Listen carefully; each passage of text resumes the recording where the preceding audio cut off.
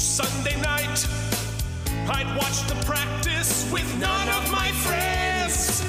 I'd turn the dial to ABC to see the creep of the week that Bobby Donald defends. But I'm out of practice. With your hosts, Keith Varney and... Out of practice. Hey team, it's Mike and Deglio. Way back in high school, most every night, my mom watched QVC, so I missed the practice. There was no TiVo, what could I do? Wait 15 years, get Get then fat. stream it on Hulu. Out of practice. I'm texting about pet appointments tomorrow. It's time for the vet. Out of practice.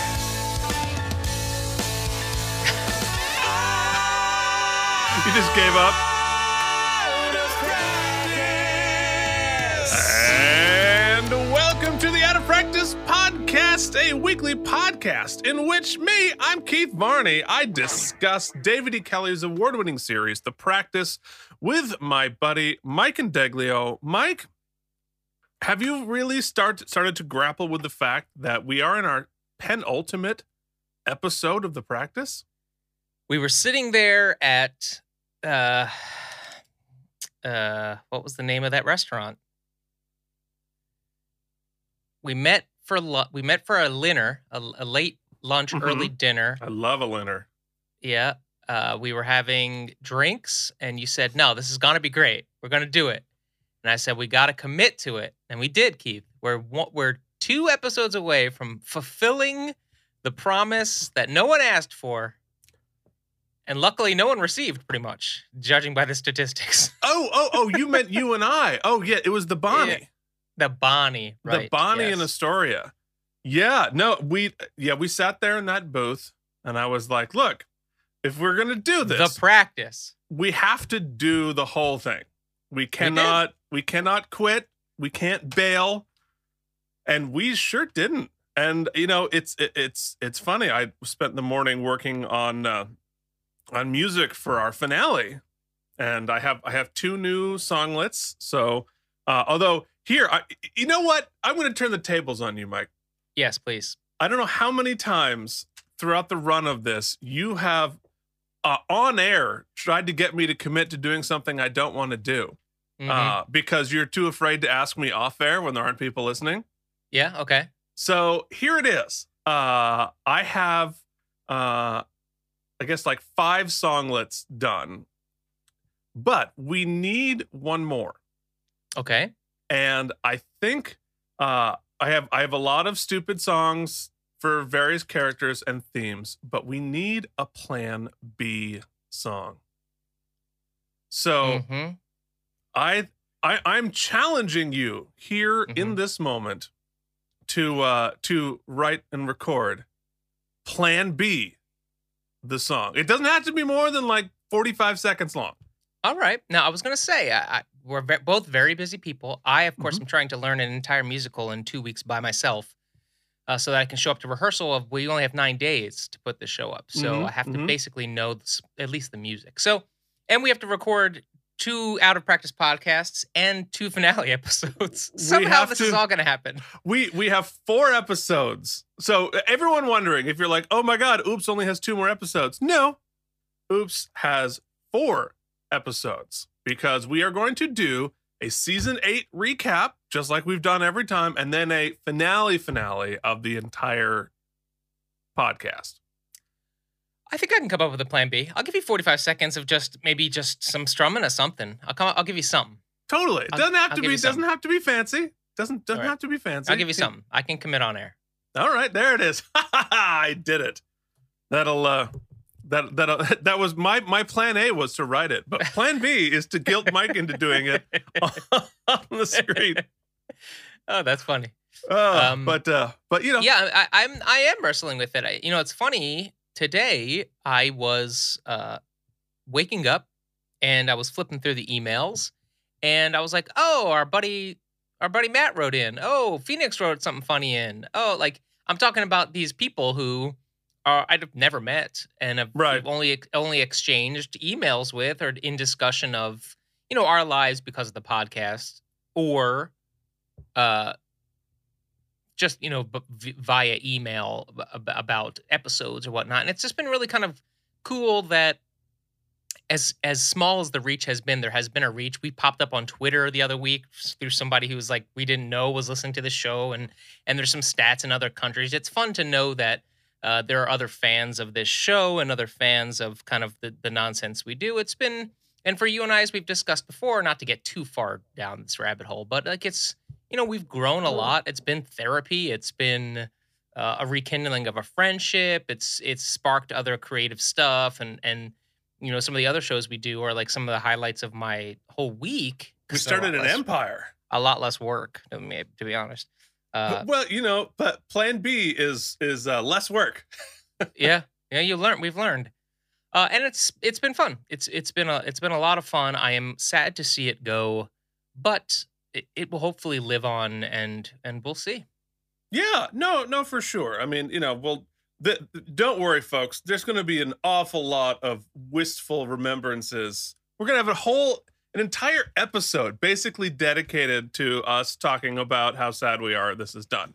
But before we do that, we have 2 more episodes to get through of the practice. We are coming to a conclusion, but that doesn't mean that people can't support us.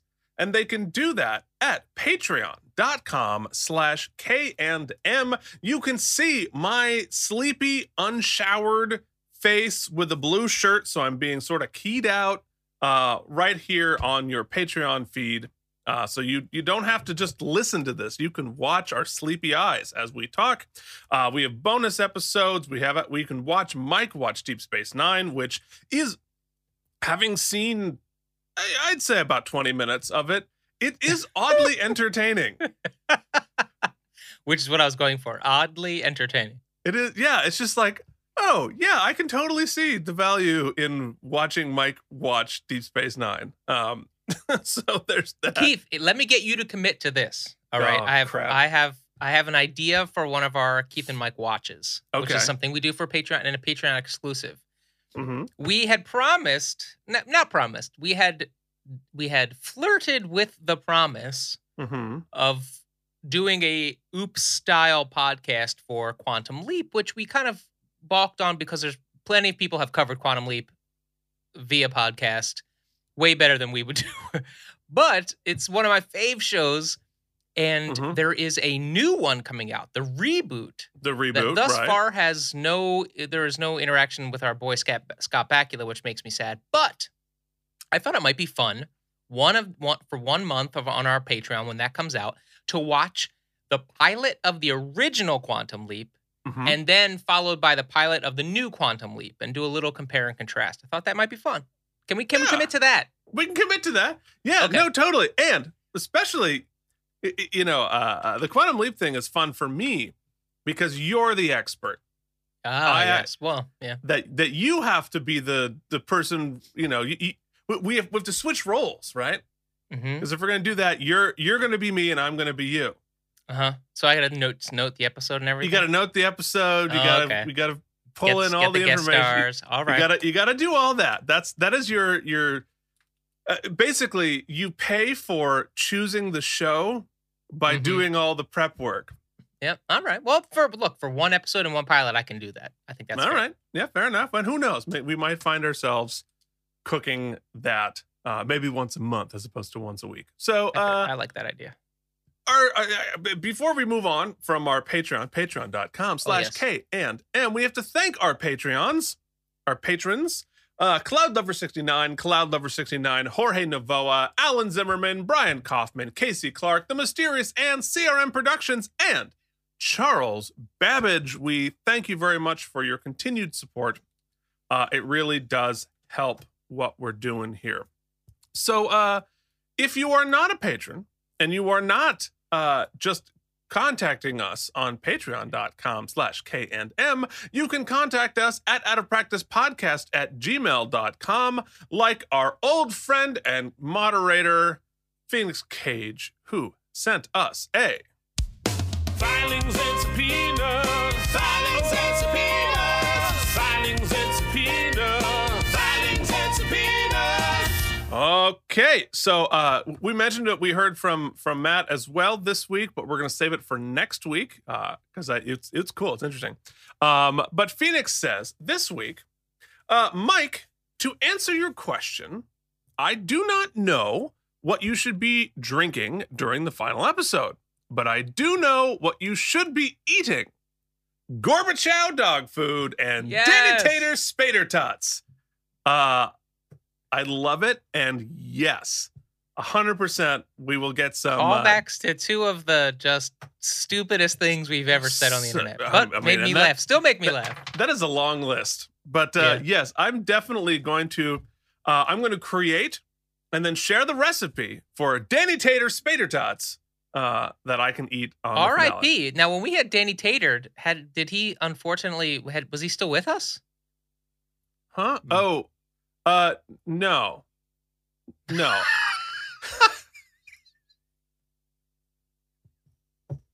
I think that was probably the impetus of the whole thing. I think we just misspoke. I think you said Danny Tater or something instead of Spader. I don't know.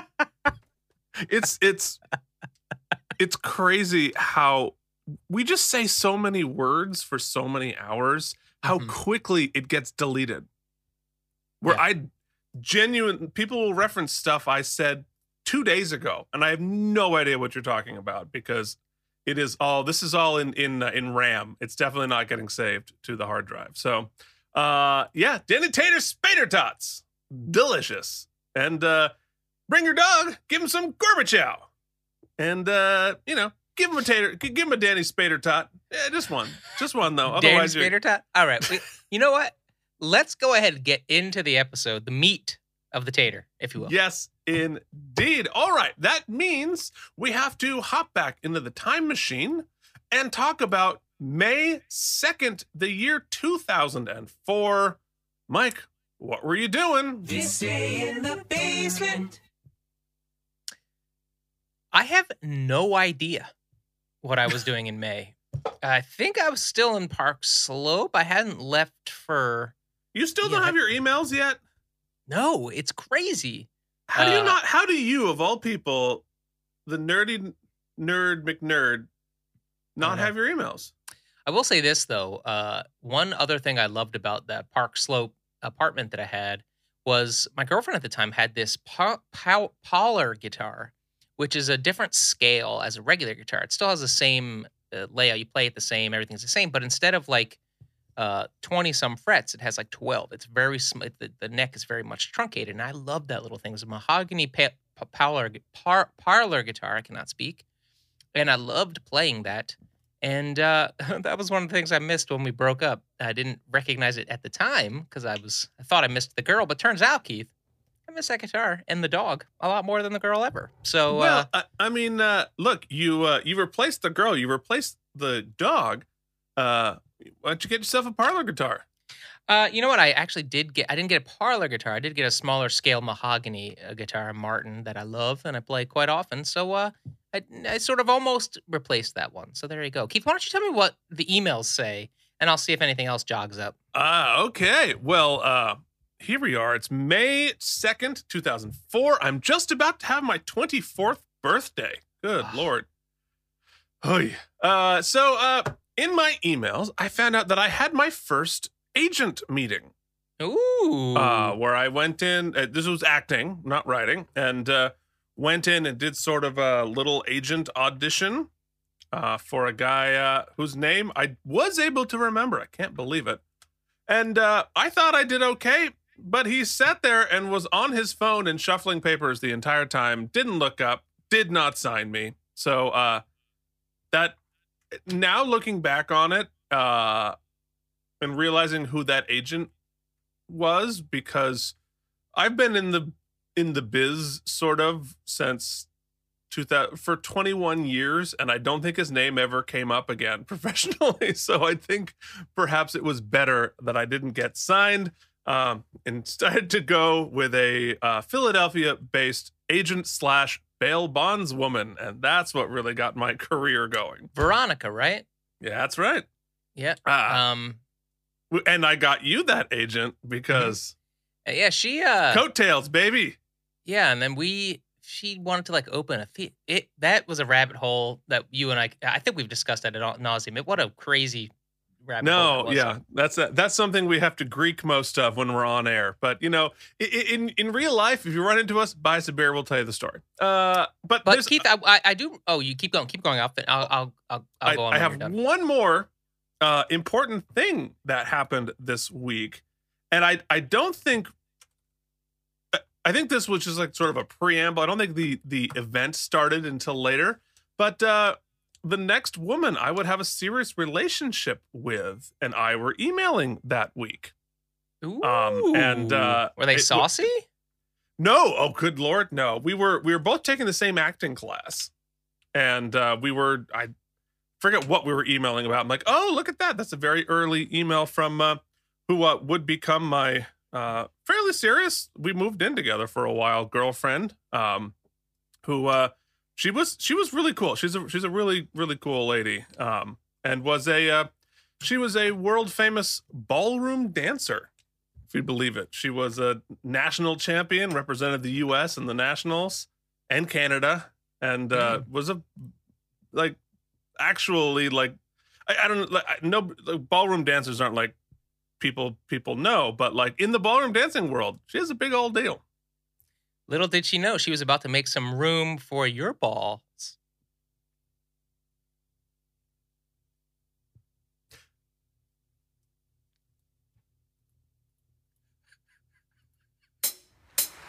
Thank you for listening to the Out of Practice podcast. My mother's listening.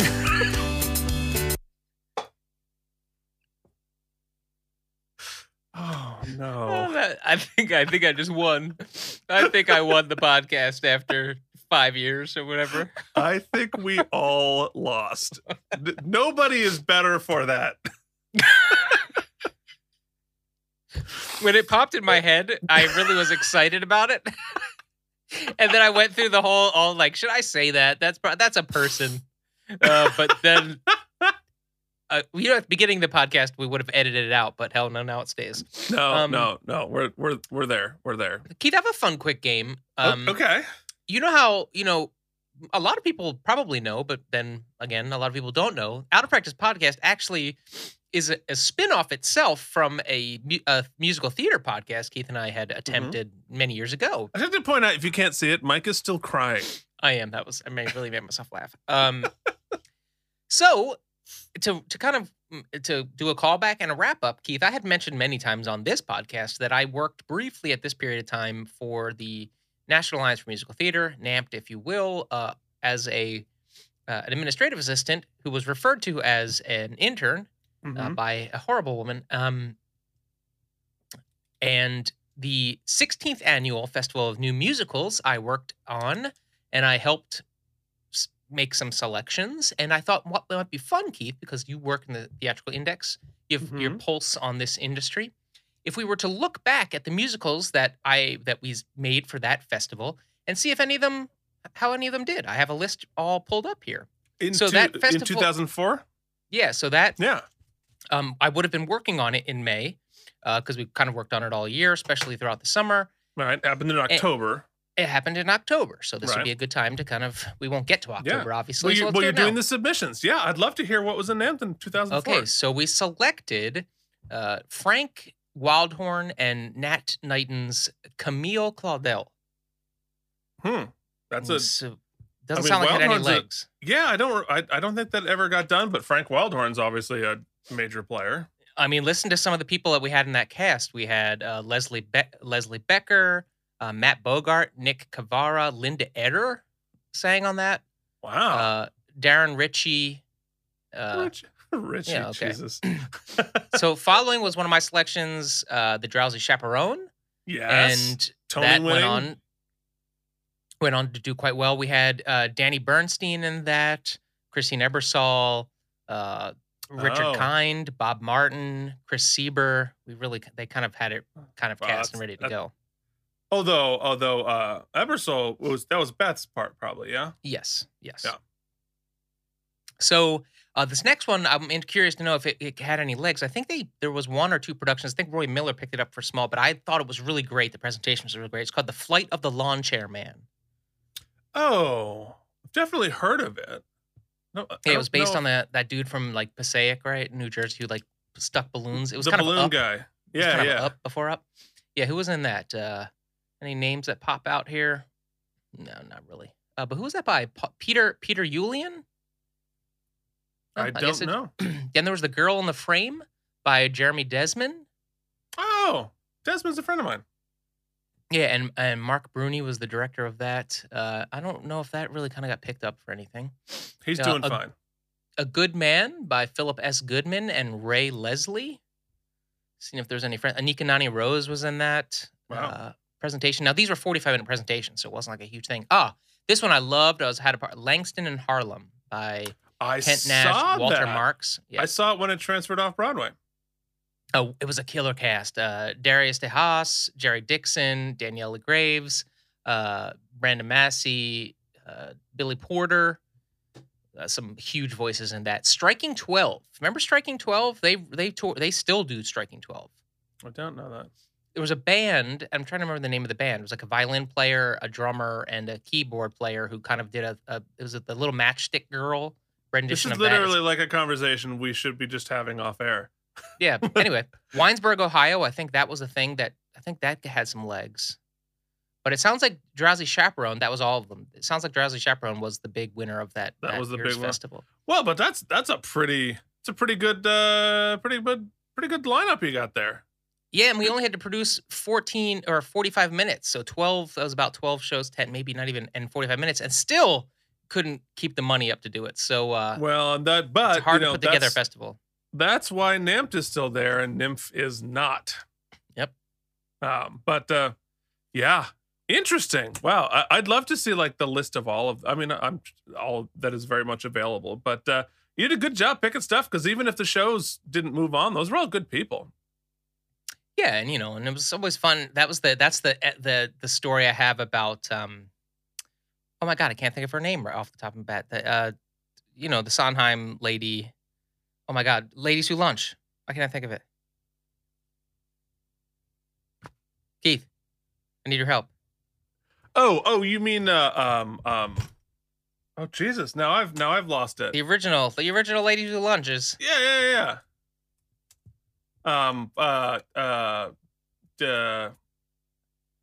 Why am I not doing this? Oh, Elaine Stritch. Elaine Stritch. It's my one. Everybody's got an Elaine Stritch story. That's my Elaine Stritch story. So she came to that festival in 2004, and it was at New World Stages, and I think it was at the time called Dodger Stages, and it's subterranean, so you had to go down an escalator to get there. And one of my jobs of that day was to walk some of the VIPs to their theater that they were going to be. She was seeing a screening of, I think it was Frank's piece. I don't remember. Anyway.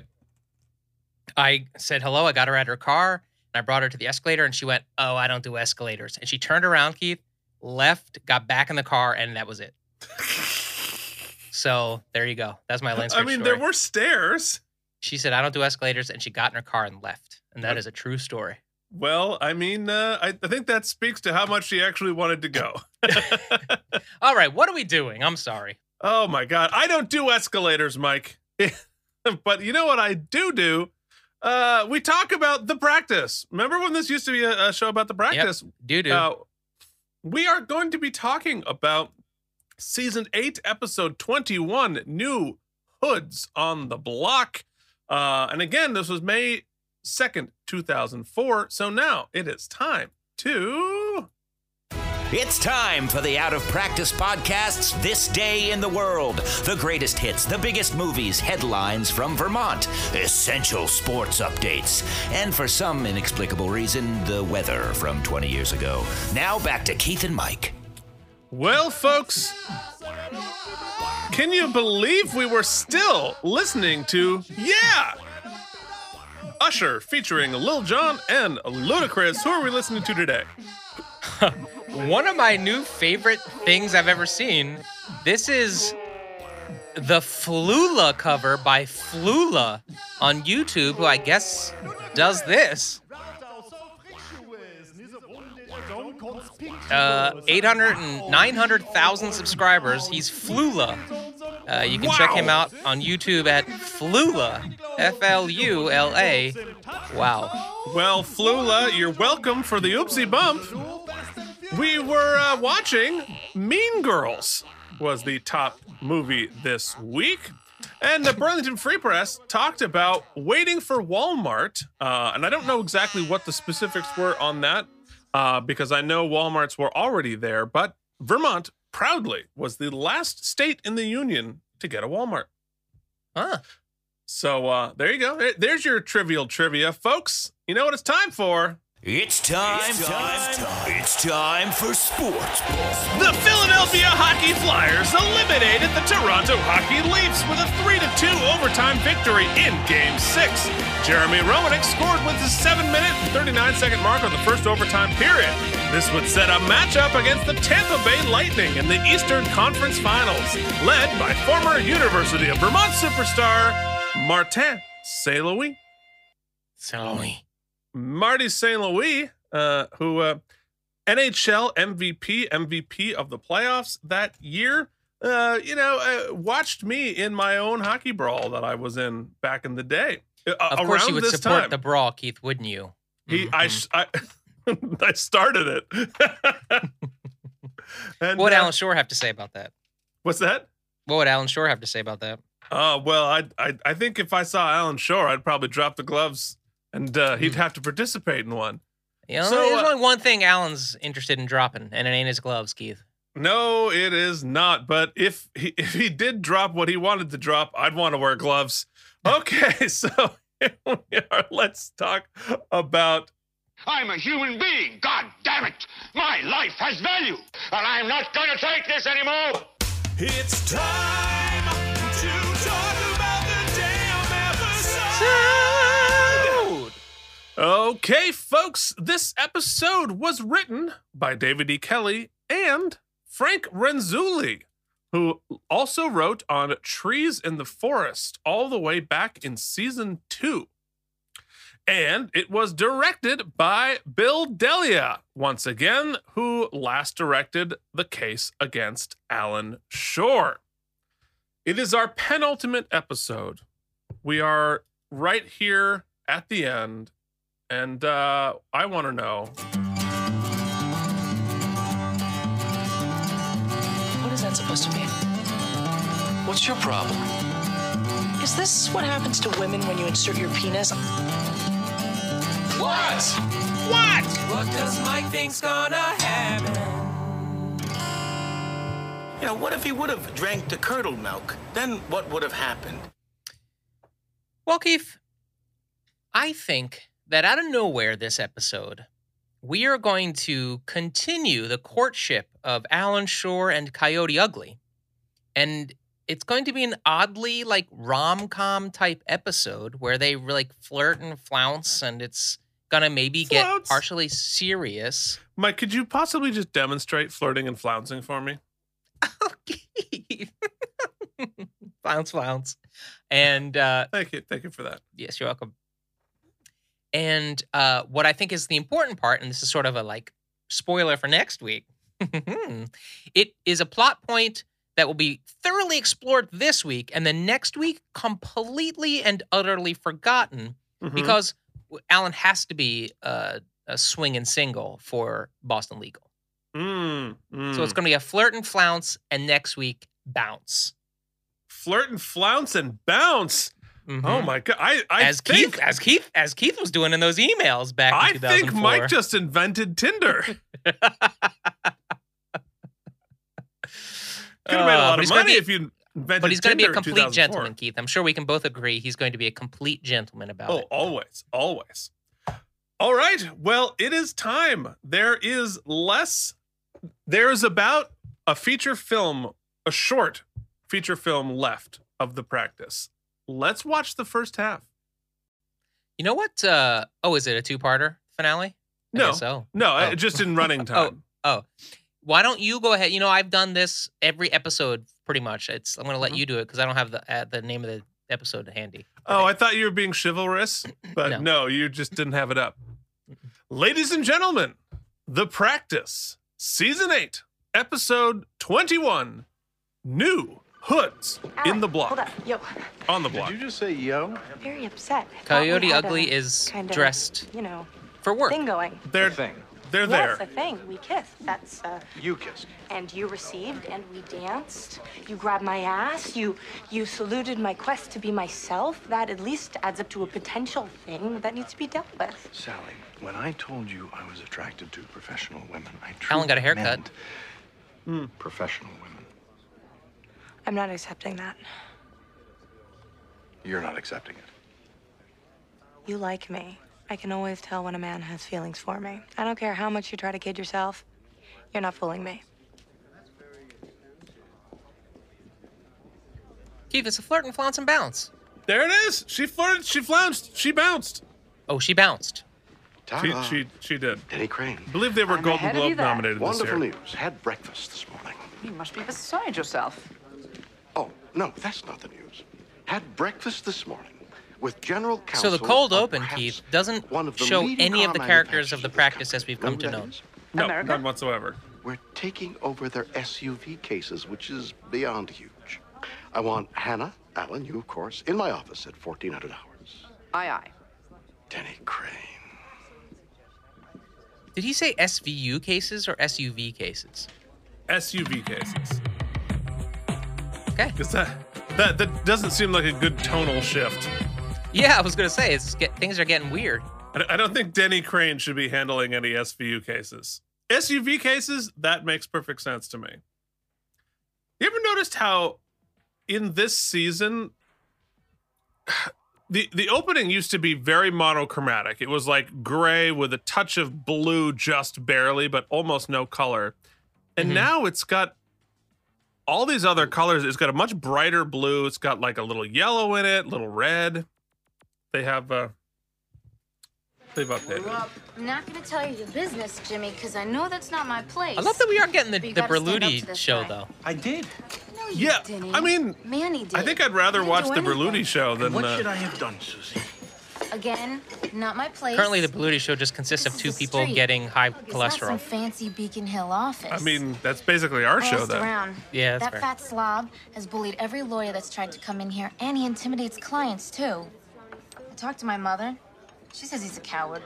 Was It's sort of Adriana just My DeMeo Cousin again? Vinny. Just like a TV My Cousin Vinny. Excuse me. And Debbie I've been Mazar playing is this back? interrogation thing over and over in my head, Jimmy, and well, I think maybe the police did coerce me. I mean, what I said wasn't totally voluntary. Okay. How so? Well, they attached these tiny little electrode thingies to my privates, and they would zap me if they didn't like my answers. It made me react all involuntary. What? Manny told you to say this. He said they torture, that they're doing this kind of thing in the Guatemala Bay area. Guantanamo Bay. Gigi, I am not going to lie. If the day comes I decide to lie. This is Billy's Broad Brush Consortium. What are you looking for today? Oh, yeah, my name's David E. Kelly. I'm looking for a giant broad brush to paint with. Oh, you come to the right place. Here at Billy's Broad Brush Consortium, we got all kinds of broad brushes you can paint your characters with. You need a big one, a really big one, or are you talking bug my ass and electrode my genital broad? Which one you looking for? I don't know. I'm just saying I want the IQs. I want them from somewhere between 40 and 62. No more, no less. Oh, have we got the IQ broad brush for you? It won't be with one of Manny's ridiculous concoctions. I love him, Jimmy, and his he won't take me concoction. back. And Yeah. if you can get this thing to go away, well, then maybe I can get him to forgive me. Got some ballroom for the concoctions.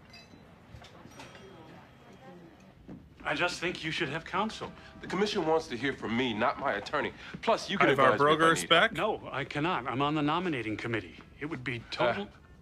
Advise me now, then. All right. It could get very political. The main thing for you is to impress them with the idea that you will uphold the law. As a defense attorney, you could be viewed as being potentially soft You on think crime. You do Eugene being not up for a judge want would to be like the viewed that A-line way. story. You'd I think, can come with yes. you. I think that would be very wise. Also, the death penalty. What about it? If it comes up, and it may, you'll have to finesse this. Romney is looking to impose it. And what? I'm required to agree with that? No. You simply say that you're bound to uphold the law. That as a judge, you will uphold the law and get out.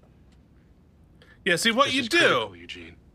when you're being confirmed as a judge, and there's like something very important that people, like a right maybe that people are very keen on, retaining, and you just say, no, I would never do that. I would never do that, and then immediately do it. Is I think what the goal is in there. your Yeah. arsenal?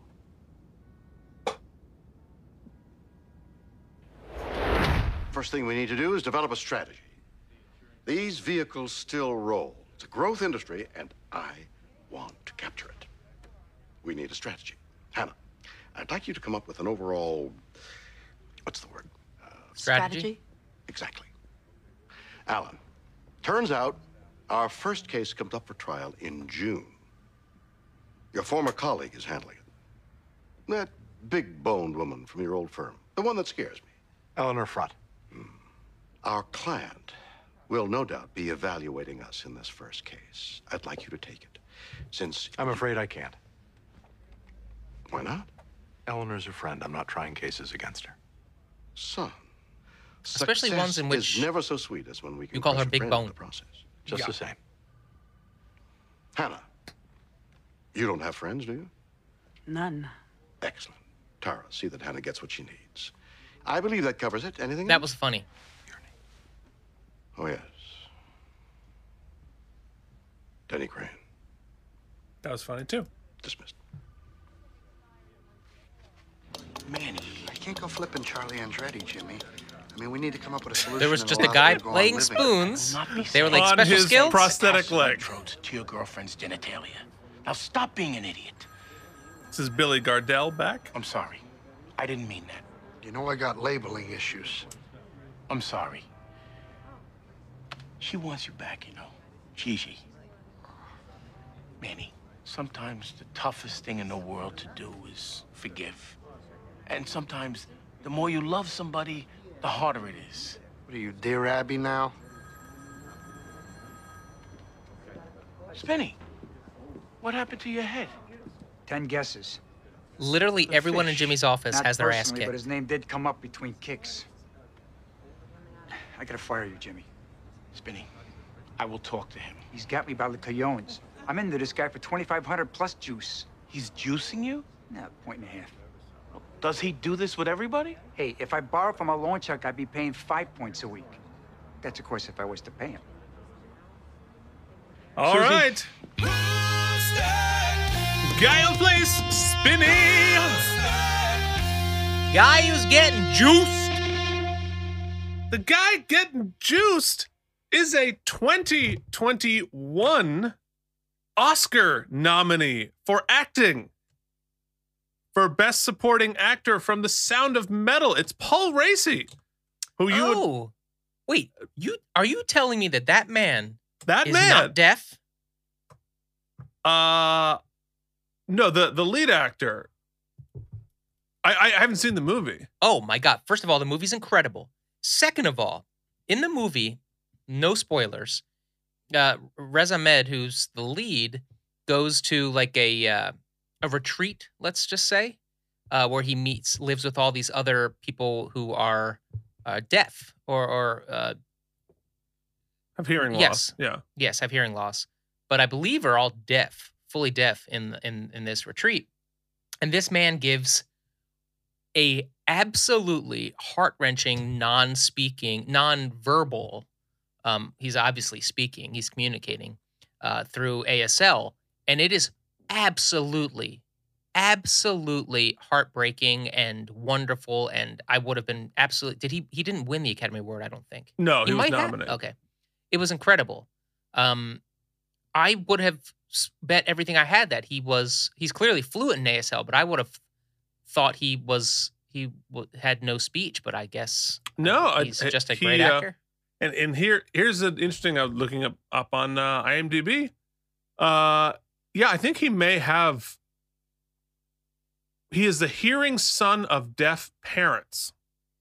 That is, but he is a legally certified sign language interpreter, and is the musician and lead singer of the band Hands of Doom, an ASL rock Black Sabbath tribute band. Amazing. Where he sings and does ASL while he performs. Keithan, you have clearly forgotten, but Sound of Metal was on a segment we used to do called More TV. He canceled this afternoon's appointments. What appointments? And he People also just did a walk in 10-second spot on The Practice. Do you see yourself More bringing any TV feels like a particular segment that judicial could be a philosophy to the Patreon bench? exclusive show we do. I would like to see the courts, and specifically judges, show respect for the law. You think that's currently a problem? A big one. We've got This is Claudette overcrowded Roche? dockets, and more judges are becoming slaves to expediency. More and more, the Constitution is being molded and manipulated to fit a judge's political or moral point of view. It has to stop. I can see your firm has handled several capital cases out of state, each time taking a position against the death penalty.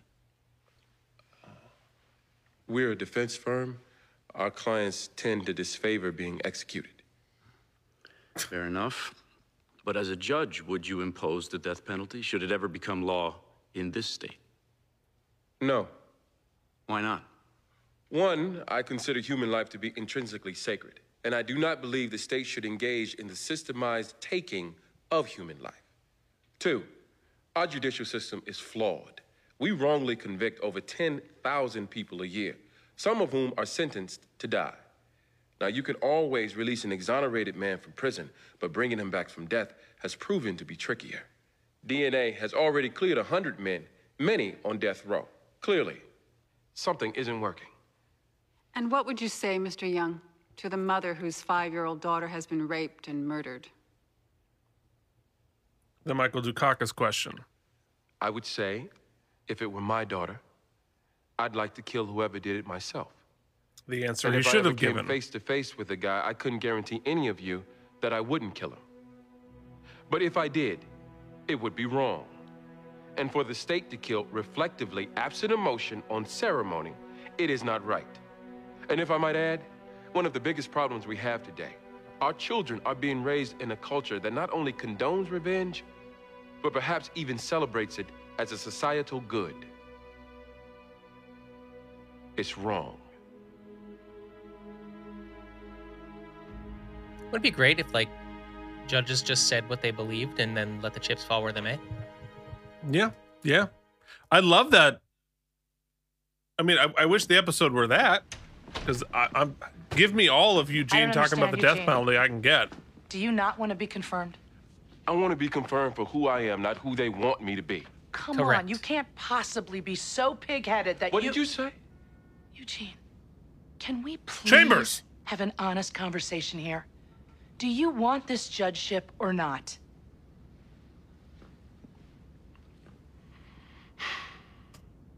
It's a good question. I want it desperately. Then why behave I truly don't get it. So big-boned. My brother went to jail for a crime he didn't do. You know this. He died in prison. And? Well, and since that day, I made a vow. The best way to fix the justice system is up there on the bench. And I think the reason I want it so bad, Eleanor, is because it's the same thing that makes me so angry. When I think of what happened to my brother and... Then get there, Eugene. Get there for your brother. Hello. I'm looking for Eleanor Frutt. I'm Eleanor Frutt. Keith, it's a crossover episode. I'm Hannah Rose. We just took over the Lansing Motors case. We now represent the defendant. Oh. I'm from Crane Pool and Schmidt, where Alan Shore works. And well, I know things ended badly between Alan and this firm, and I thought to avoid getting off on an acrimonious foot, I'd just come by and introduce myself.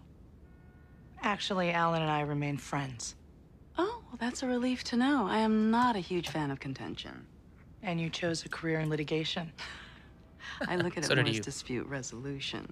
She didn't say she didn't Anyway, like contention. Toward that end, I was reviewing your motion to compel production of documents. I believe prior counsel was a little withholding, as you suspected, and I intend to have all documents delivered by the close of business. Thank you. Anyway, it was nice to meet you.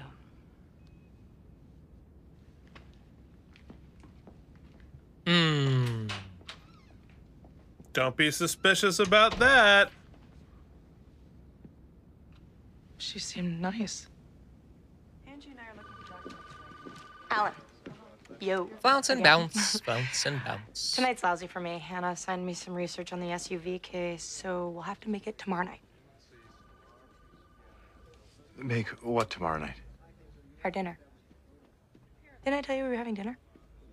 No, Sally, you forgot to mention that. Well, now you know. Wait a second. Yo. I swear I had nothing to do with that. Go to dinner with her, Alan. I Thanks, thought you Sarah. wanted me to ask you to dinner. Perhaps I do. But I'm speaking in your interest now, and your interests seem to lie with her.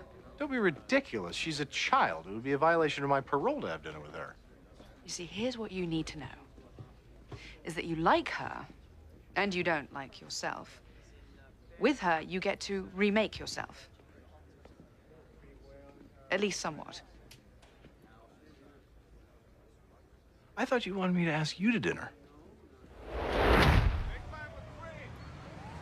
Jimmy Pescatori at law. Also, Oh, wait. for those keeping track at home, they're only about 3 years different. Is he in there? He's with a client. Tell him Jimmy Berluti is out here and he's very angry. I know who you are. Go on. I'll call you if I hear anything. Thanks, Len. You got an appointment? I just saw Spinny. Good for you. Who's next?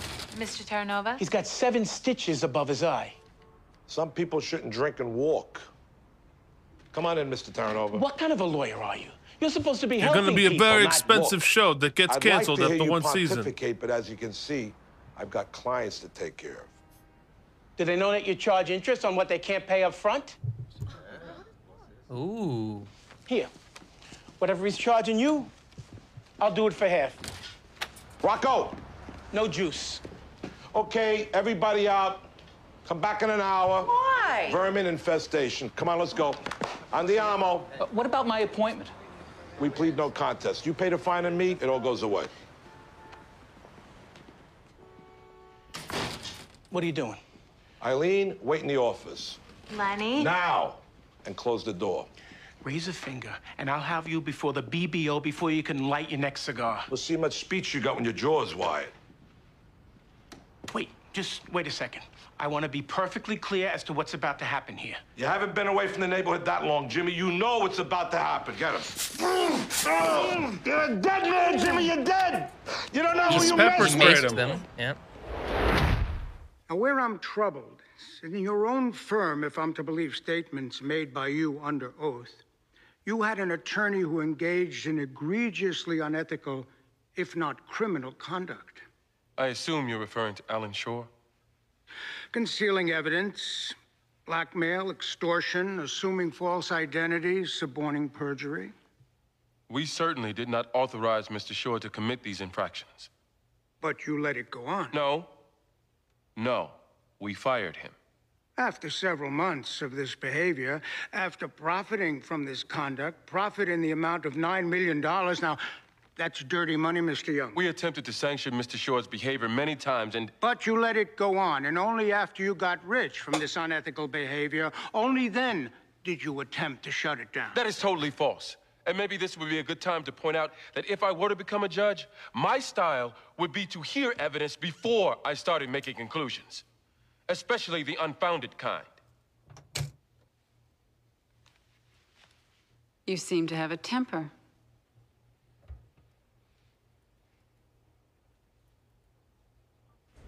It's over, Eleanor. A lot of negative space Not in the Eugene necessarily. scenes, and I enjoy it. Especially without a positive attitude. The pace on this version of the practice is different than the Everything pace that's going on at our on the Boston legal practice. Your personal Flouncy Don't bouncy. handle me, please. If this is about your brother and vindicating an injustice done to him, then rise up with your best in that room. You haven't done that yet. Whatever I say is self-serving. Let's forget it.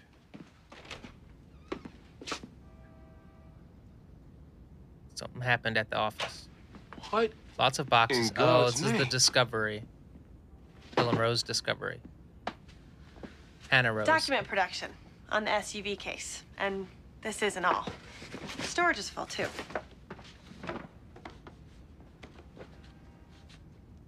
That was somebody's job that day, and it What was I sucked. supposed to do? I know, it's a very expensive One of prank. me. Plus, they were bigger. It's just pepper spray. I mean, it's kind of feminine, Jimmy. Hey, I got news for you. I gotta be alive to keep your fat ass out of prison. You think about that? What now? Well, I know it's fat. You don't gotta say it. You don't gotta label it. I'm here in my Captain Picard shirt. Did you hear that extra in the background? No. He went, somebody, where's Gino? And now Jimmy's car's on fire. My car! We're on the low budget The Godfather. But you could use a good lawyer. Low budget, low right. IQ. You are a lawyer. Did you do this? Don't matter. Just walking with my marshmallows, seeing the fire, thought there was a roast going on. But you know, if I was gonna do something, it would be because somebody had something coming. What goes around comes around. That's like an old Latin saying, isn't it? I bet you know Latin. Res ipsa. That's lawyer lingo. Locutor. Oh. Vinny Vitty Vicky. That's serious Latin. Manny. So, he just knocked him out with a shovel. To which my question is, where the hell did he get a shovel? This is Jimmy's Broad Brush Emporium. You looking for a shovel? Aisle 12. Yeah, we don't use brush. I don't brush nothing, but I shovel like hell. Do you know where I can find Hannah Rose? Yeah, her office is just there. How you doing, Tara? You look just smashing in your uniform, Tara. You sent me about 400,000 pages of documents. Oh. I thought it better to give you too much than too little. Did you know? The trial starts in June. It would take me 6 months with a staff of 20 to go through all those boxes. I believe the request went to any and all documents pertaining to design, as well as documents discovered in previous lawsuits. My client has been sued tens of thousands of times, Eleanor. We've produced millions of documents. I know all about your client's tactics. Tactics judges in prior trials have labeled reprehensible, disgusting. Yes, and I'm trying to turn over a new leaf. That's why I'm giving you everything. You're hiding evidence in a mountain of papers, knowing full well it would be next to impossible for me to find what I need. I'm shocked you could make such an accusation. This is a blatant abuse of the discovery process, and I'm going to the judge. I certainly hope you don't do that, Eleanor. But if you do, I might be forced to share a concern of mine. Which is? Your firm is understaffed and ill-equipped to handle major product liability litigation. The fact that our document production has so crippled you is a testament to your limitations. I think you should refer your client to a larger firm. I mean, And my she's not wrong. conscience might compel me to share my concern with the judge. I suppose if we were to settle this now, we could avoid all this unpleasantness. We'll offer you $210,000 today. Does Hannah Rose make it to Boston Legal, Keith? Spoiler alert. 3 people died. It's only 2 weeks away. Like, she might not make it out of the Where's that scene. money, Eleanor? Money you might not see if the client is properly advised to retain other counsel. This is disgusting. That's harsh. My firm is quite capable of prosecuting this case. Excellent. You will be sure to pass on my concern to your client just the same.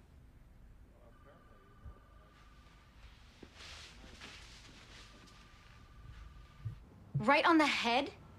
He regained consciousness. He'll be fine. Jimmy, things are getting out of control here. You gotta do something. Not that it's my place to tell you that. My cousin Lucy. Susie. They all got a bat. Everybody's got a bat. There are now 4 Louisville Sluggers available because there was one still against the wall.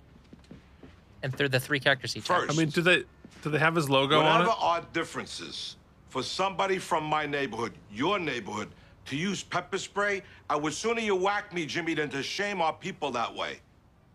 Second, bad joke. You knocked Now it's used unconscious twice. a man very dear to me. Best man at my wedding. He set my car on fire. You're talking about property. Rocco is a human being. Now, I gotta bash your head. Lenny, you and I grew up on the same block. I've seen you on the baseball field. You swing a bat like my mother. Oh, is that what you think? I think you two need to have a sit down with Raymond. Raymond Fischetti? His neighborhood. He settles the Fischetti beefs. Spaghetti? I think that's a good idea. Wonder what Raymond's gonna think of you juicing clients. Jimmy, I come in here seeking peace. Yeah. I see the olive branch in your hand. Let's you and I have a sit down.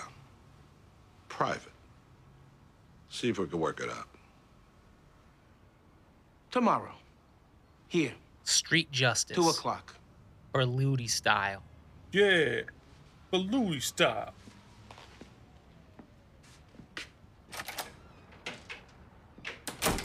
You handled that very well.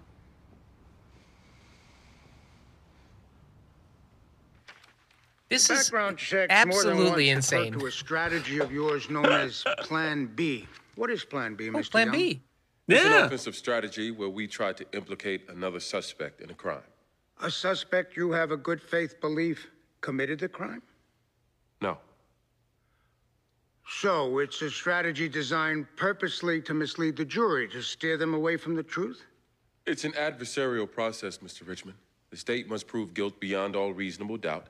The defense attorney tries to create reasonable doubt, doing so zealously within the bounds of the law. Plan B is within the bounds. Barely. Anything more than barely would be less than zealous. You've tried to convince juries that somebody else did it. It's a good line. Somebody you know to be innocent. Great one. It may strike you as morally unethical, and I might agree. But legal ethics require That's a that distinction without a difference. No, it's a distinction with a big difference. And if you don't get that... To knowingly accuse innocent people.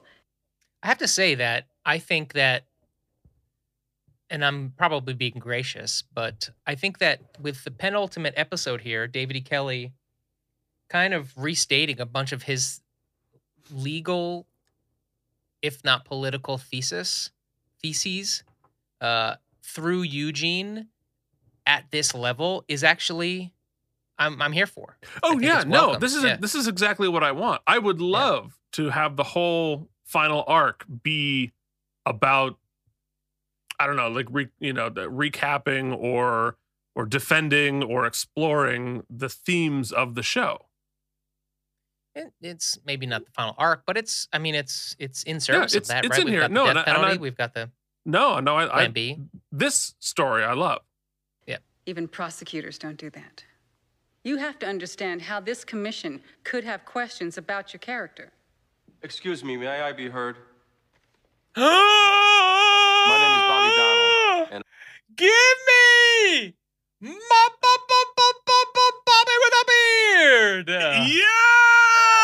Yes! Holy. Keith, how did you keep it in? I know that lawyer from somewhere.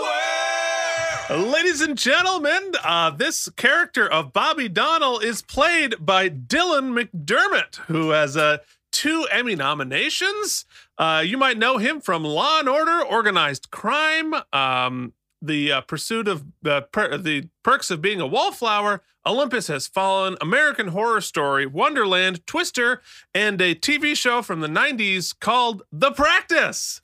Oh man, it's like when you see that old girlfriend, that old flame, and you just, enough time has passed now and you just wish that they're doing well. I just hope Bobby's doing well. Bobby, tell me you're doing okay and be there to stand up for your boy Eugene. This is what I'm here for. Please don't let me down, Keith. Tell me it's not going to let me down.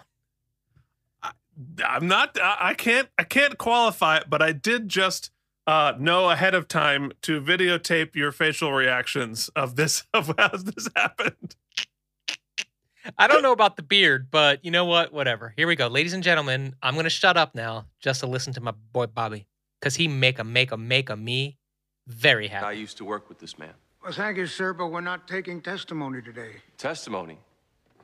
You make it sound like a trial. Somebody on trial here?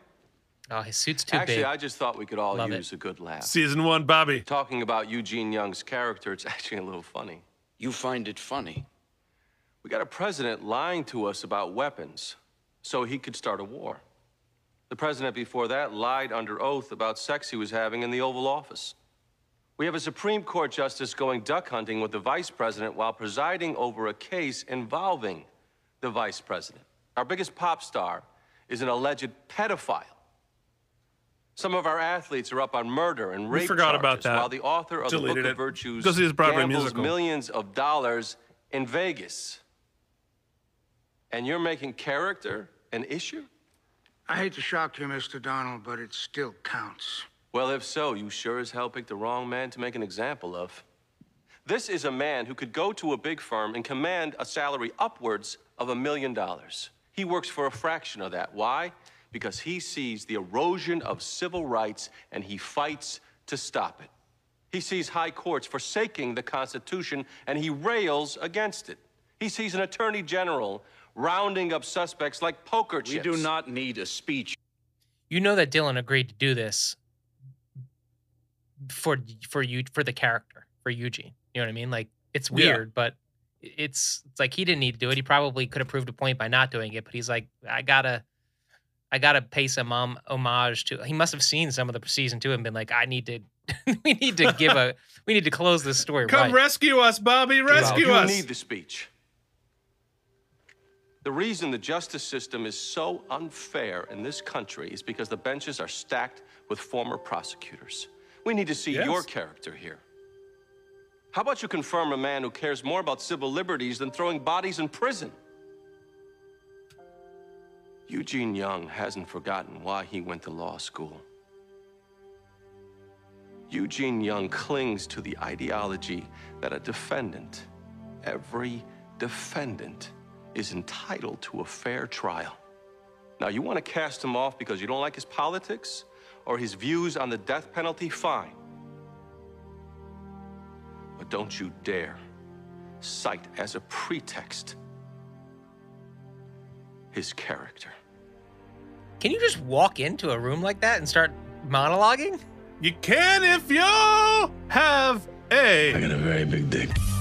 Yeah!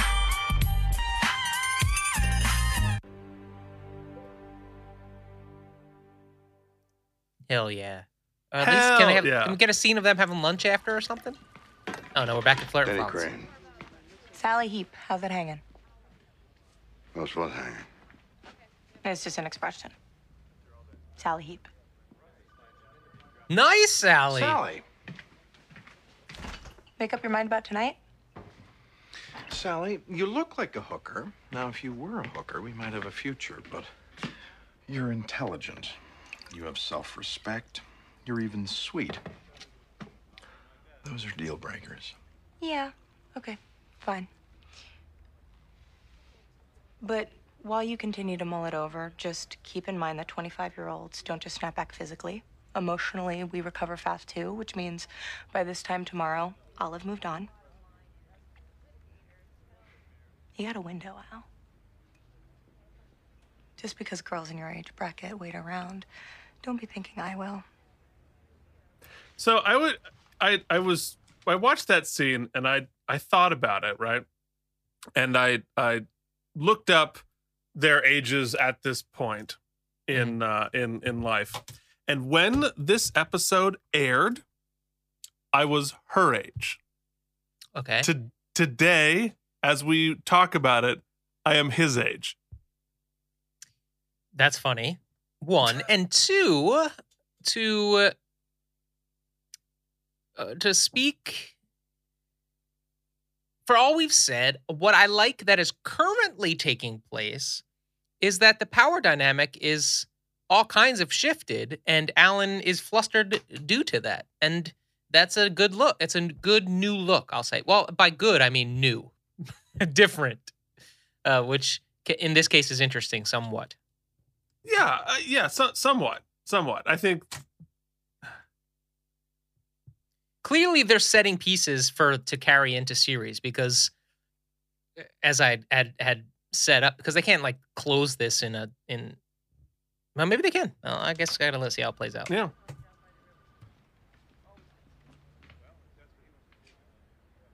There's a long shot of him leering at her. First, you gotta apologize. Yeah. I got to apologize. Yes. Now we're having the Quinn sit was down. acting under the scope of you and him being friends when he whacked Rocco unconscious with the shovel. You torched my car. You pepper sprayed me. After you mugged Spinny. Which is what I'm gonna do to you. Hey. We got clients out here. You guys either work it out or take it outside. Thanks, Or Marissa to Tomei. Raymond.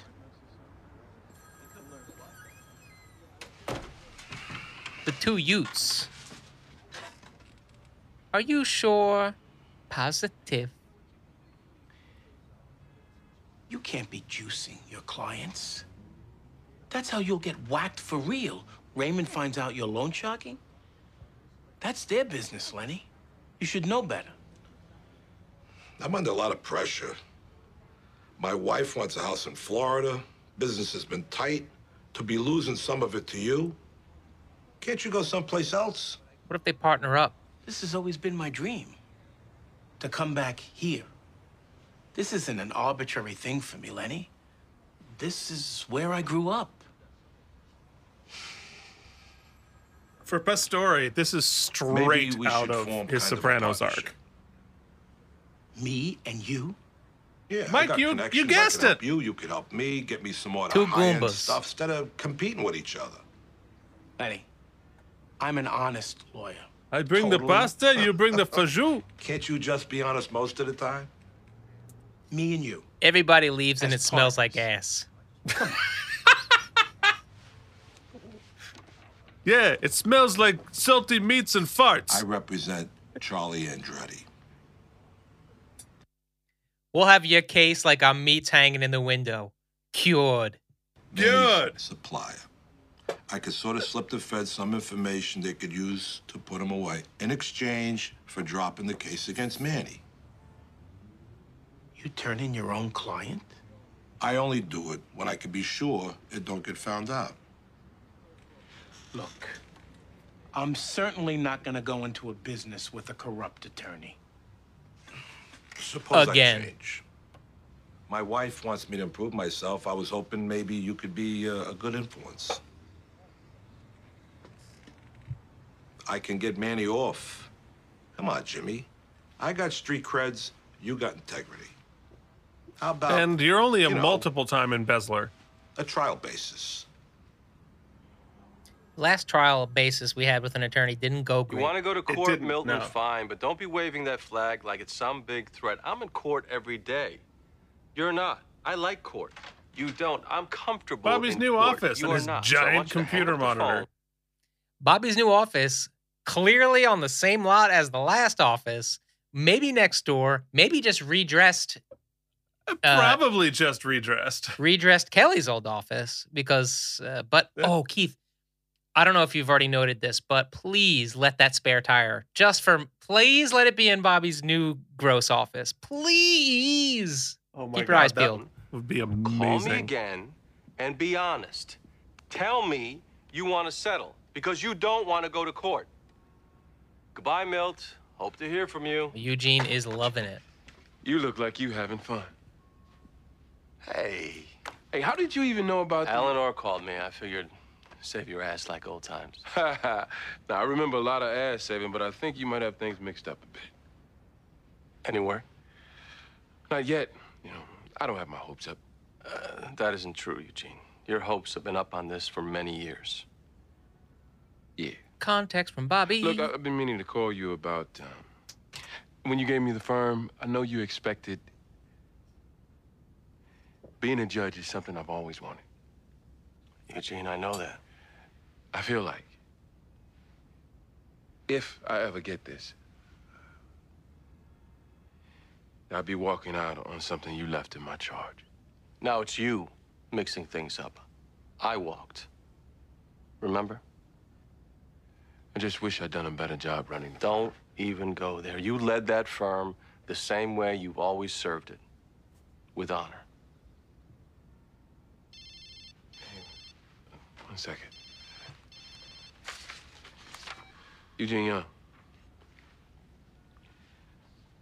Yeah. Flip phone. Yeah.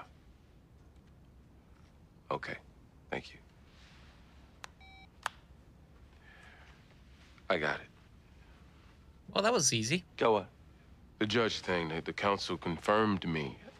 I got it. Yeah! Eugene, look, it's no big deal. It's the biggest deal, man. I got it. This is our season finale, Keith, right here. The hug. Oh, it's giving me every feel.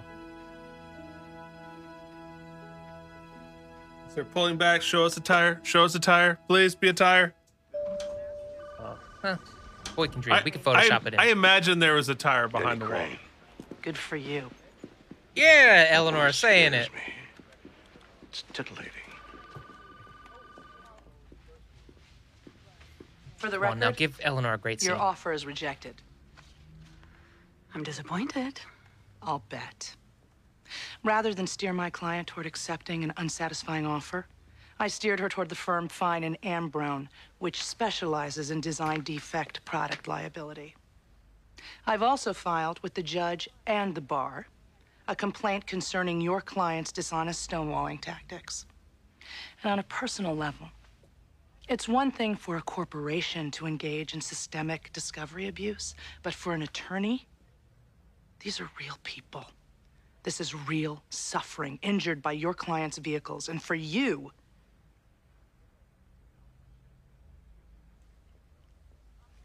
never mind. I've already filed my notice of withdrawal.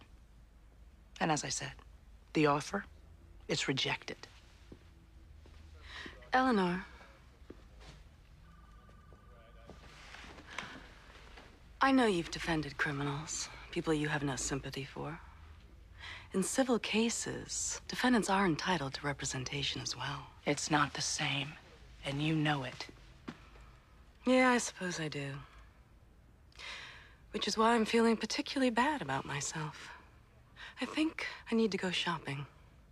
And not just for something little. I am so ashamed. I'm gonna buy a car. Something really, really redemptive. Would you like to come with me? Because I'd like that. Watching you watch me buy a $100,000 car.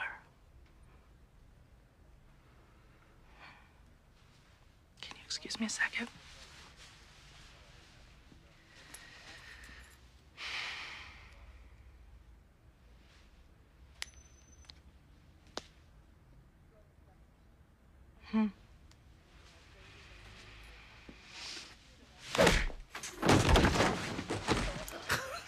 Oh, gee.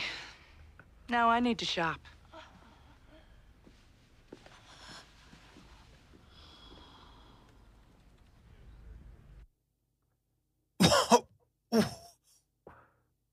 Wait a second.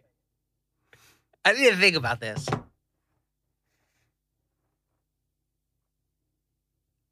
Was the coin toss, am I going to throw away everything I worked for and basically blow my legal profession up? Eugene's leaving. So everybody gets... Get an assault charge, you know, my daughter. Remember, I have a daughter. I mean, it was a satisfying moment, I guess. Like, you could argue on the hockey field, right? She dropped the gloves. She did. I would like to go back and I want you to watch the stunt again because the force of this punch lifted her off of the air, sent her literally flying. Like this is a Captain America punch. Yeah, for those of you who couldn't put it together via audio, I mean, Eleanor knocked the shit out of her. After flipping a coin to decide whether she was going to do it or not. Yeah, she two-faced. And then Hannah Rose, actress, gave us the weirdest knocked out face. It was like totally slapstick, but this whole thing is completely slapstick. Look at this punch again. Cameron's a lefty, apparently. Now I need to shop. Literally hit her so hard, she flew in the air, both feet in the air. We just had Bobby and Eugene have this amazingly redemptive, beautiful moment. Like, I felt like everything was buttoned up. We put it to bed, but then they just like blew up Eleanor. But we're in Boston legal now. There are no consequences for things. Alan, do you want to? A comedy beat's a comedy beat. There's no consequences for comedy. Tell me that. Well, I suppose that when I see you alone, I worry about the company you're keeping. Let me tell you something. The most lonely I've ever been has been in a relationship. I'm happiest alone. Conversation's better. Certainly the sex is, albeit heavy-handed. Oh, that's a funny bit. An entertaining one, too, but as bits go, it's a bit. Tara, I've indulged your pop psychoanalysis with good humor for some time now. But to set the record straight, you do not know me, not even, as bits go, a bit. I know that you're afraid to let yourself feel for people. I'm quite capable I know of that letting you're afraid myself to look at feel. yourself through other people's Especially eyes, because you disenchantment. don't That one like comes their up view. easily. They're about to make There out. you go, turning it into a word game.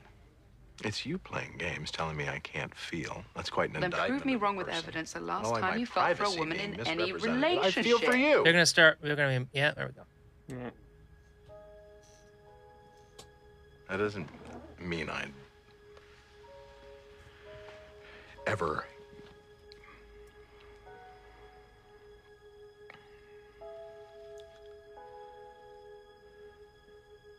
I have feelings for you. Well, but you try to fuck everybody else. That's hard to catch a fish in a net that way.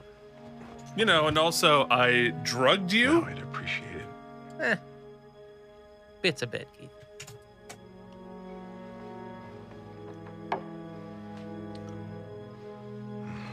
Contrary to the rumors, I do practice law here. I have a lot of work to do. Would you excuse me, Tara?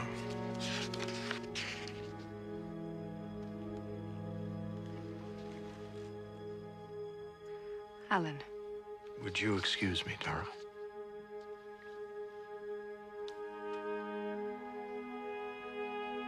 What are we taking from this moment? Confused. I have no idea. And why is she shocked by this? I thought we kind of knew that we were playing that game.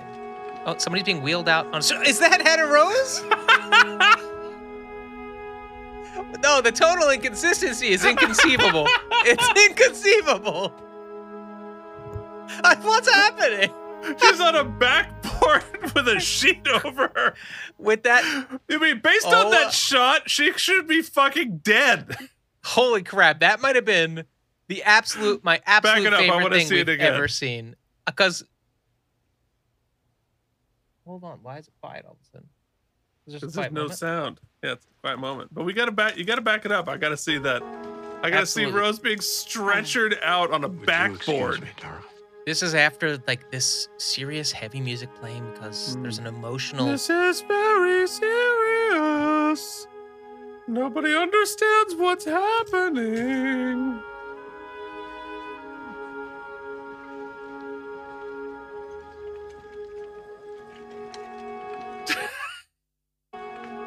She's on a fucking She's backboard. like, and they have her strapped down.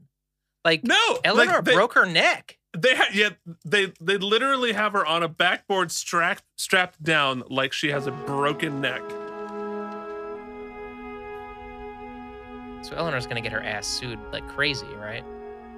You would imagine so. In yes. one world, yeah. In season 1 through 7 of The Practice, she sure would be. 1 through 6 for sure.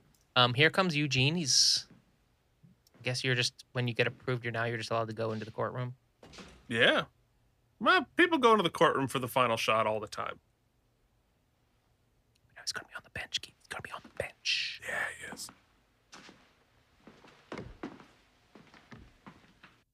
Which we should all know, speaking of consequences, if he's going to ascend to the bench, that means the practice will fall into the next partner. Since Jimmy's gone, that makes it Eleanor. She's the most senior partner. She's now got a pending assault charge. Yeah, one would imagine, yes. Pretty serious assault charge. But technically Jimmy could too. I guess Bobby could take it back.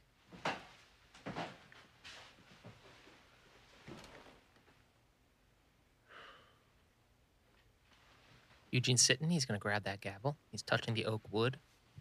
He's caressing it even, Keith. No. Yeah.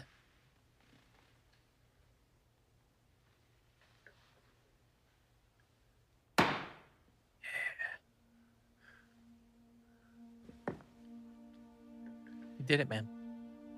Hell yeah, Eugene. Play that validating music. Vindictive. Vindictive music. Great shot. Hero shot. I will cut you, bitch. Wait, no, that's the vindictive one. Sorry. Starting to tear up. We fade to black. Yeah. We never see Eugene again. We never see Eugene again. Are they going to do a finale, or are they just going to do the pilot of Boston Legal and they forget?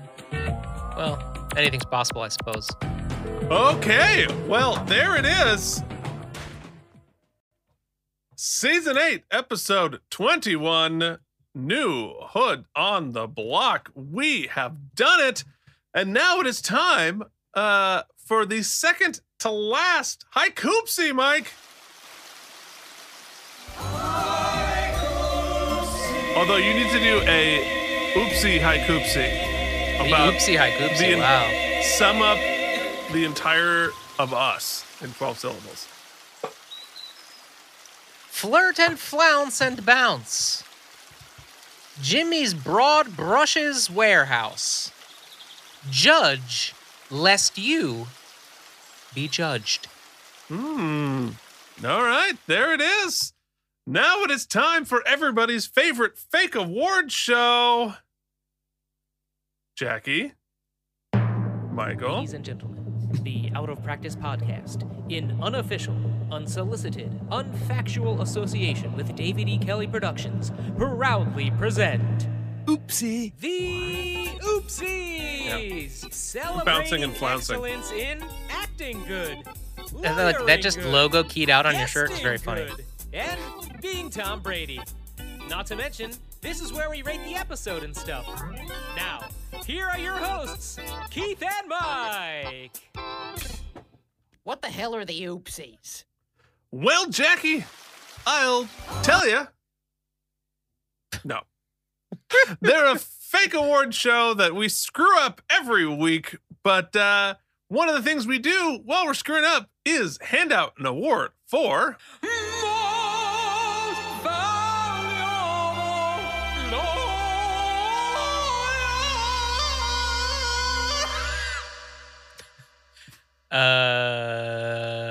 Well, here's what I think.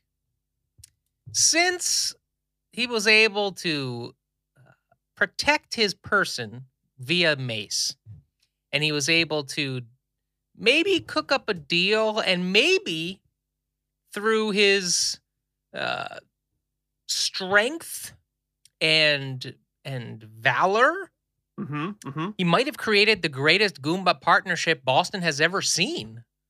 I think we've got to give it to Jimmy Berluti for creating the Berluti Pescatore Consortium. I believe the firm is called Meatball and Meatball. Yes, that's right. But but yeah, I mean, he's the only one who actually did much lawyering. Sort of, kind of. I mean, Eleanor sort of bailed, right? And Hannah isn't a lawyer on our show. I mean, no, she's still eligible, but she didn't actually do much other than just hazing. And yeah, I mean, and Eugene is now a judge. Eugene is now ineligible. for most valuable lawyer because he's most valuable judge. He's the MVJ.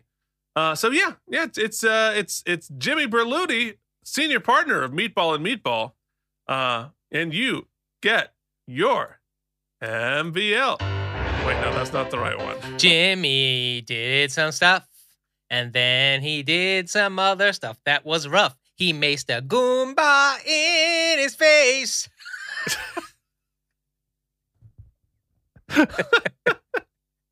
Guys, Mike can say it because he is one. I can't. Although I don't think Jimmy's Italian. I guess he is Berluti, yeah. But... Yeah, he's Italian. Of course he's Italian. All right. Already. famous 'cause you've been on yeah, TV, I can't wait. getting a paycheck. First entry on your IMDb. Way to go! You're the best guest actor. You are the best guest actor. You are the best guest actor on the episode. Oh! Holy shit! Ladies and gentlemen, I can't believe it. It's time. We got to give him many an oopsie. I hadn't as even best thought actor. about it. But today, I get the distinct honor to present the best guest actor oopsie to Dylan McDermott for his portrayal of Bobby Donnell. And chef's kiss. It was so sweet. It was short, but that monologue was wonderful. It was everything I wanted to hear. Absolutely Bobby McDonnell. Or Dylan McDermott as Bobby McDonnell. They're one and the same, baby. Yeah. Oh, wow. I literally didn't even think about it. But of course, Dylan McDermott is officially, he's a special guest star, which I'm so glad that you didn't pick up when it came up on the screen. I didn't see it at all. In the credits. And I was like, I was watching your eyes to see whether you would notice. Big giant lettering, special guest star, Dylan McDermott. But thank God you didn't. Oh, I think I was still laughing about whatever joke I was laughing about. Yeah, probably the ballroom. Something about one. your balls, yeah. I'm so sorry, world. Yeah, it's Dylan McDermott. I feel so great about that. You know, I feel lighter. I feel like I'm flying with this news, almost to the point where I'm muted. Oh no! Like she's never soared before.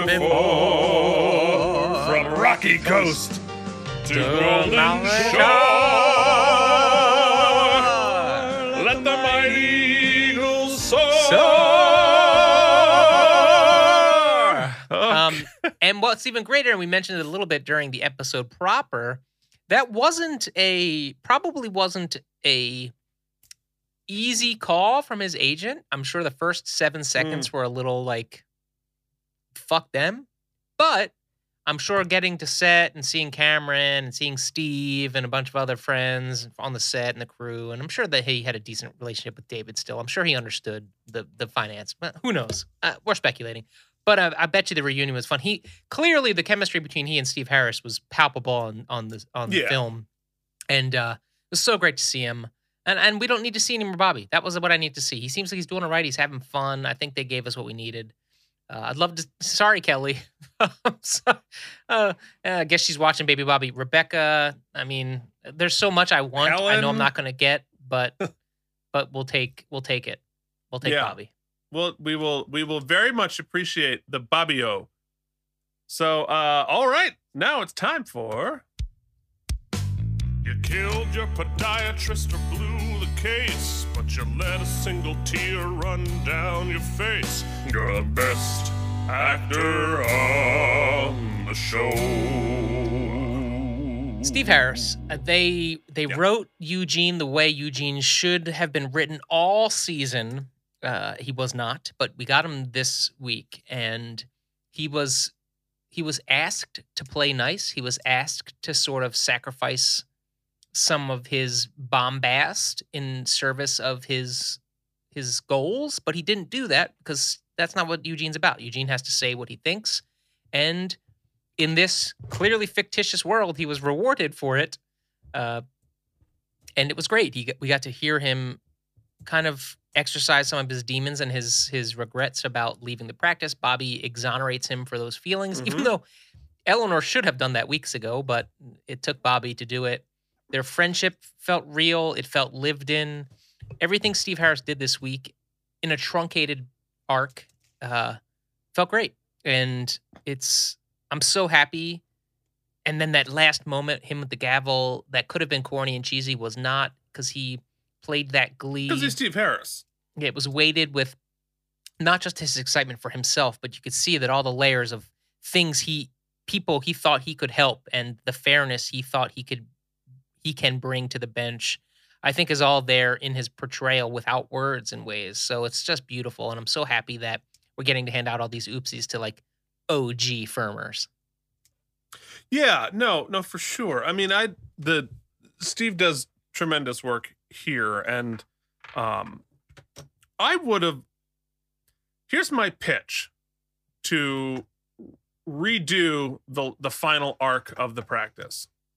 Right, this should have been a 4-episode arc. Eugene's confirmation, and have it be bigger, have it be political, and have.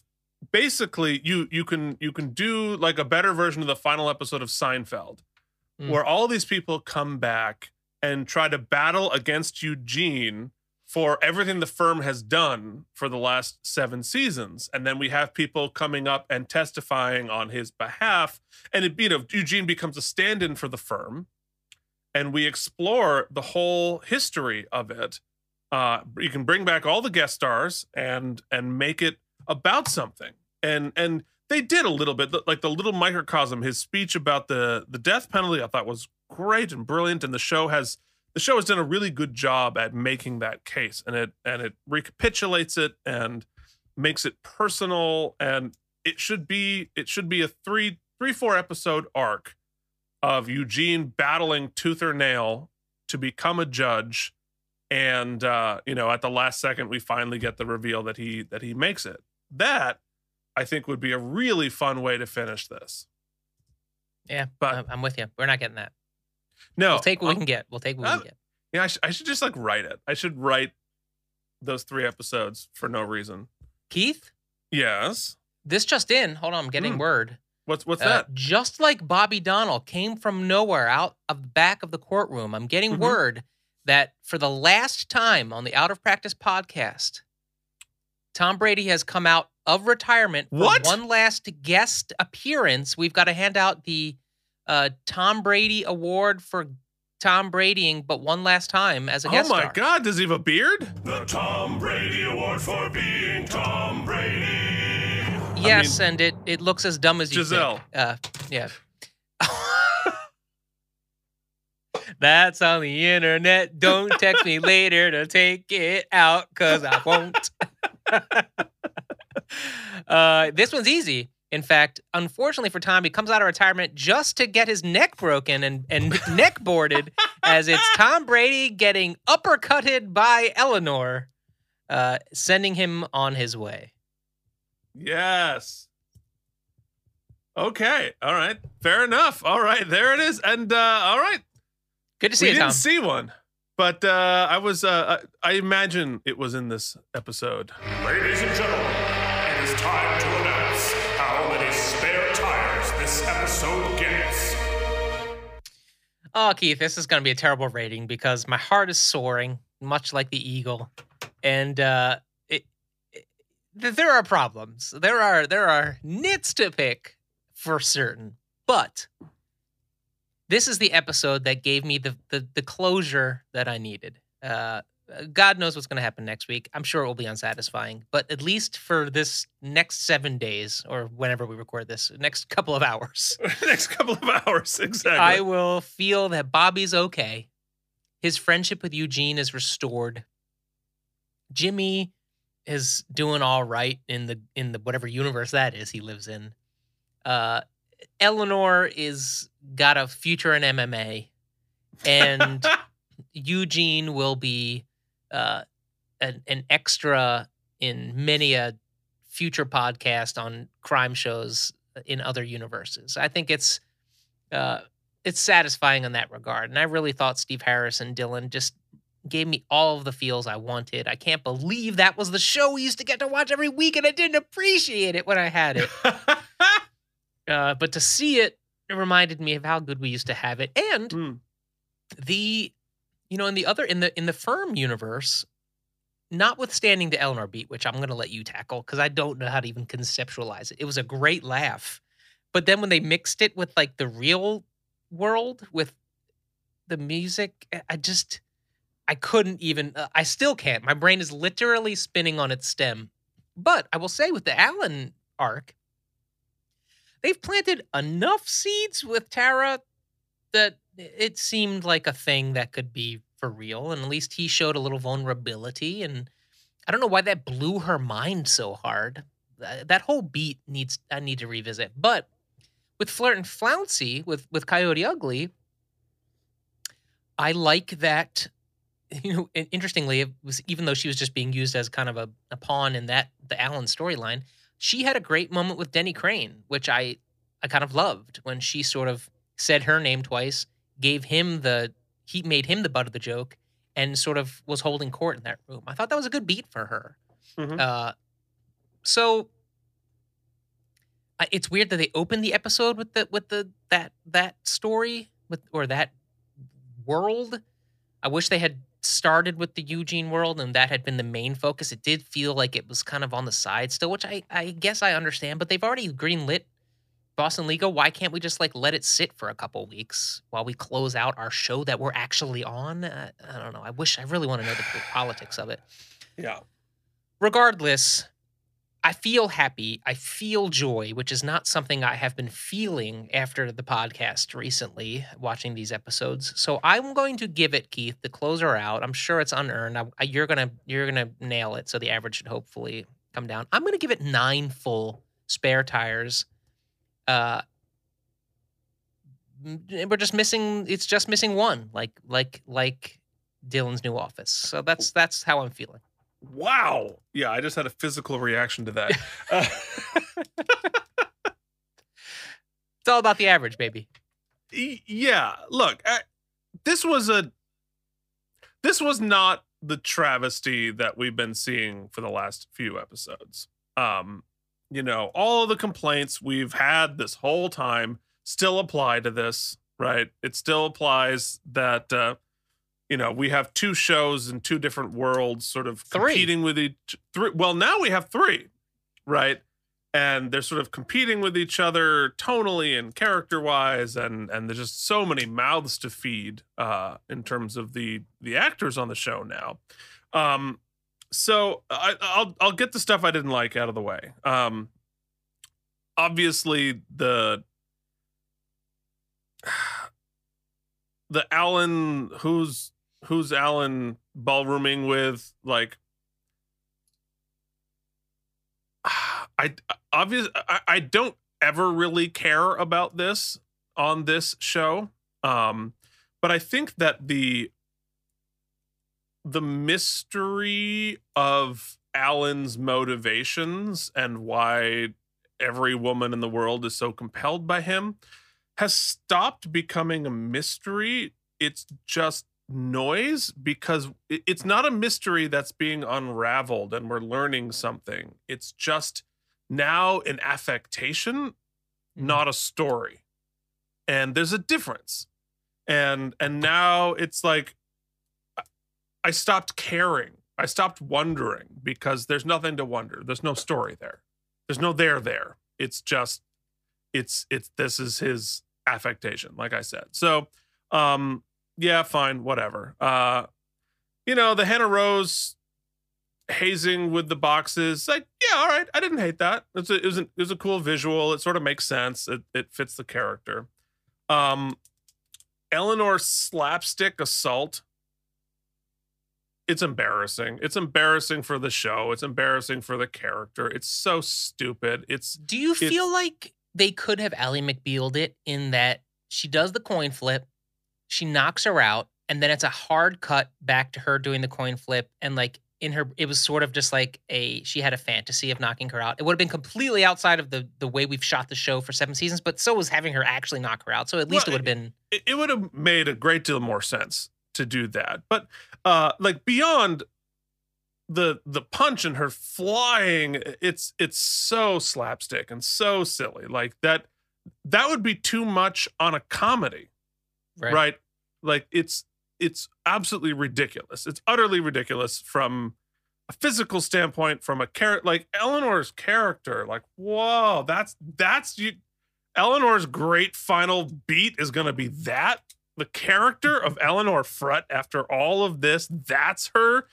You know, Eugene gets to be a judge and Eleanor like cartoon punches this lady. Like, what the hell? And I mean, it is somewhat. They are calling her big boned all episode, and it's like we're back to that. So at least we all feel like just knock them the fuck out. Well, so I mean, yes, and that would be so much more satisfying if Eleanor had ever met this woman before, and the thing that she did to get the punch to happen mattered at all.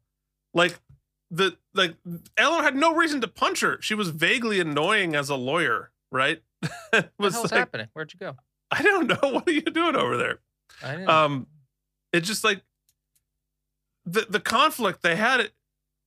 Nothing she did. I'm going to go shopping. That was the thing I'm going to risk the rest of my life and career because you said you wanted to go shopping because you're mean. I mean, come on.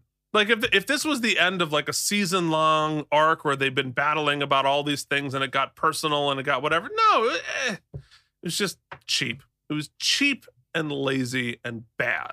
But then they doubled down. They wheeled her out. They wheeled her out in a freaking stretcher, which... I have to say, we saw Bobby McRambo. We saw the delivery guy delivering bodies, just like sight unseen. We've seen a lot of crazy shit. That might have been the craziest thing we've seen. I have to say, even the guy that might have superseded the dude blowing off the toilet. Blowing off the toilet, throwing a guy out a window.